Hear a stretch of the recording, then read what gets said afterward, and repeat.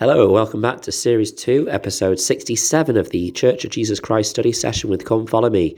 I'm your host, Matthew Roberts, as always, and this podcast seeks to generate discussion about doctrines and principles of the Church of Jesus Christ of Latter-day Saints by an in-depth study of the Come Follow Me materials, which is focusing on the Book of Mormon this year. Also general conference talks and other events and news and things that go on in the church. We're looking at March the 2nd to March the 8th, 2nd Nephi, chapters 31 to 33, This is the Way. We are concluding the personal study sections this week with The Book of Mormon Persuades All to Believe in Christ, which covers 2nd Nephi 33. This, of course, is the final chapter that we have with Nephi the First, the son of Lehi. And it's quite quite an emotional farewell, really, from Nephi. This is obviously the main voice that we've had within this book for over the last 2 and a bit months. When I sit and look back through my notebook of all the things that we've learned in 1st and 2nd Nephi, it is actually astounding, just all the things that we learn. I mean, obviously we know and are aware of Nephi's great boldness, his great obedience, and the great spirituality that he has. But when you sit and read over all the things contained in 1st and 2nd Nephi alone, it's just, it highlights just again how powerful and how important the Book of Mormon is. So we'll dive straight in. Now, 2nd Nephi 33 verses 1 to 2 has a great place in my heart because when I was on my mission, we were visited by Elder Bednar and he spoke to the whole mission. And in verses 1 to 2, he talks about, he talks about verses 1 to 2 and he spoke to us about it for about 2 hours. He spent 2 hours on 2 verses and we just couldn't get enough of it. It was absolutely astounding. So 2nd Nephi 33 verses 1 to 2 says this, And now I, Nephi, cannot write all the things which were taught among my people, neither am I mighty in writing like unto speaking. For if a man speaketh by the power of the Holy Ghost, the power of the Holy Ghost carrieth it unto the hearts of the children of men. But behold, there are many that harden their hearts against the Holy Spirit, that it hath no place in them.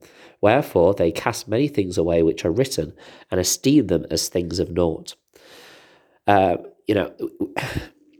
We talked a lot about the role of the Holy Ghost as missionaries, and we talked about the power of the Holy Ghost in teaching, and it's how it's missionaries' role, and also our role when we talk of the gospel, to bring the Holy Ghost with us, because ultimately we are not the teachers. The Holy Ghost must be the teacher.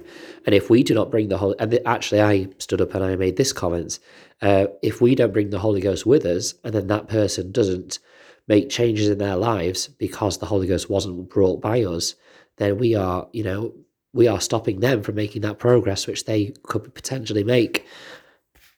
Whilst doing some research around this, I then found this quote by Elder David A. Bednar, who interestingly gave this quote in 2007, and he visited our mission in early 2009. So it just kind of shows, these things were on his thoughts quite a bit. He said, quote, The power of the Spirit carries the message unto, but not necessarily into the heart. A teacher can explain, demonstrate, persuade, and testify, and do so with great spiritual power and effectiveness. Ultimately, however, the content of a message and the witness of the Holy Ghost penetrate into the heart only if a receiver allows them to enter. Learning by faith opens the pathway into the heart. Close quote. Obviously, Elder Bednar spoke a lot about seek learning by faith. And this is something which these 2 verses closely applies to, that you listening to this podcast is you inviting the Holy Ghost to enter your heart. And hopefully there are things that you have learned that have prompted you or made you think of something. But it's not because I've said it. You are opening the pathway to your heart. And that's what we all need to do in our families. We need to invite our family members to, yes, listen to the messages that we are talking about and discussing, but we need to invite them to open their hearts and listen. Because if they don't, then it won't enter and they won't have the same spiritual blessing that they could have.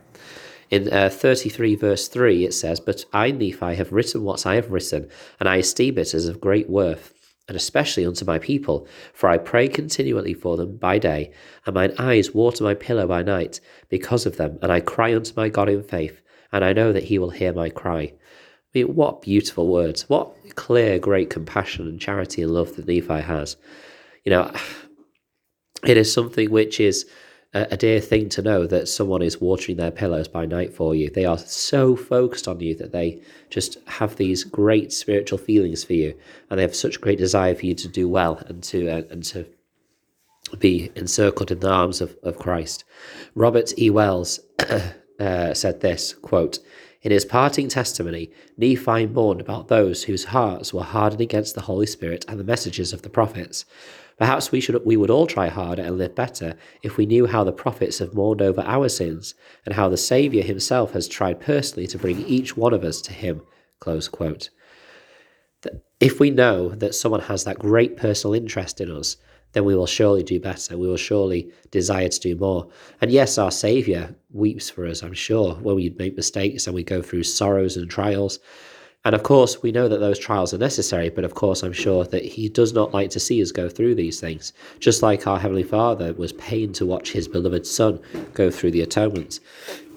But he still had to watch him do it. And I think that it is a great message in there to know of that charity and love.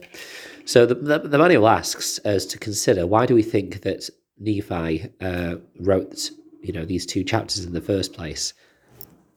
And of course, Nephi began in 1 Nephi 1, explaining how he was going to show how the Lord delivers those people who are obedient to him. But I think there's a few other things that crop up here.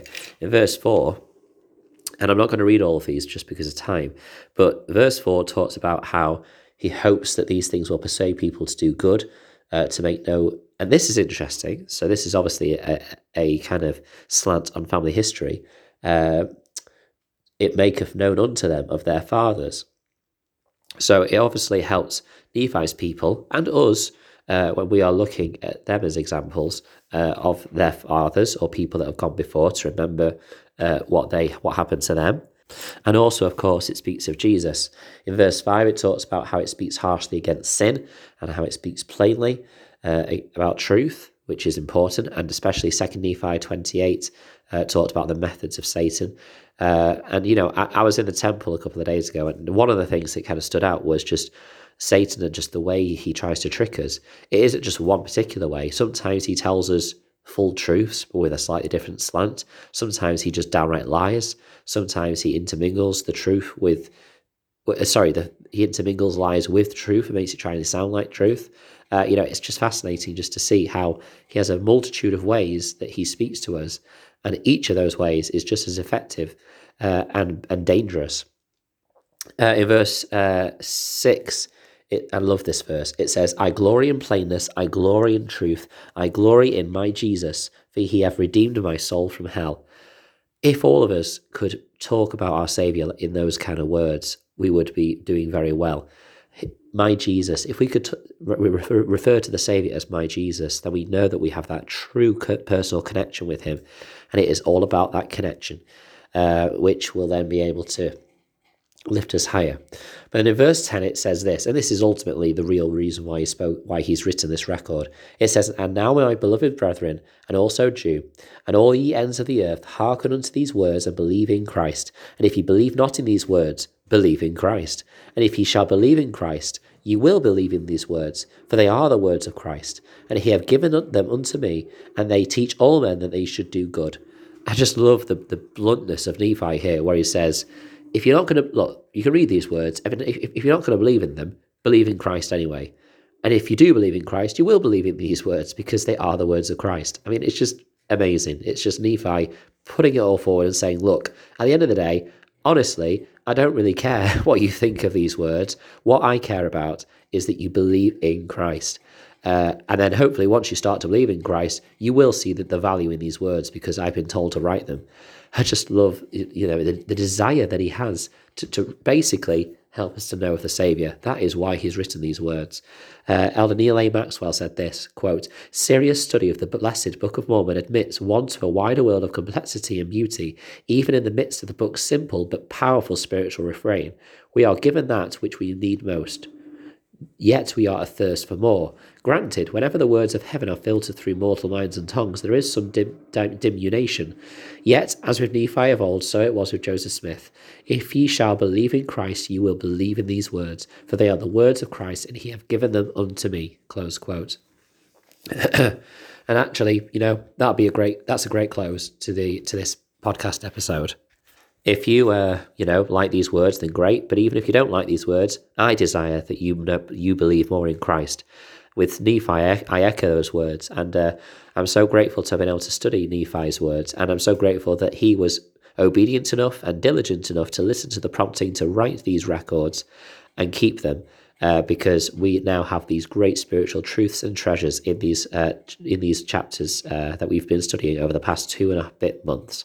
And I now just can't wait to get into the next part with Jacob. So many things to learn there as well. Thank you for listening. I hope you enjoyed the study. Please share what you've been studying at Matt S. Roberts 90 on Twitter, or email lesstudysession@gmail.com. And of course, you can join the Facebook group Church of Jesus Christ Study Session with Come Follow Me. I would love to have lots more people there, generating discussion, sharing their thoughts and learning from one another. Thank you for your time, and until we meet again.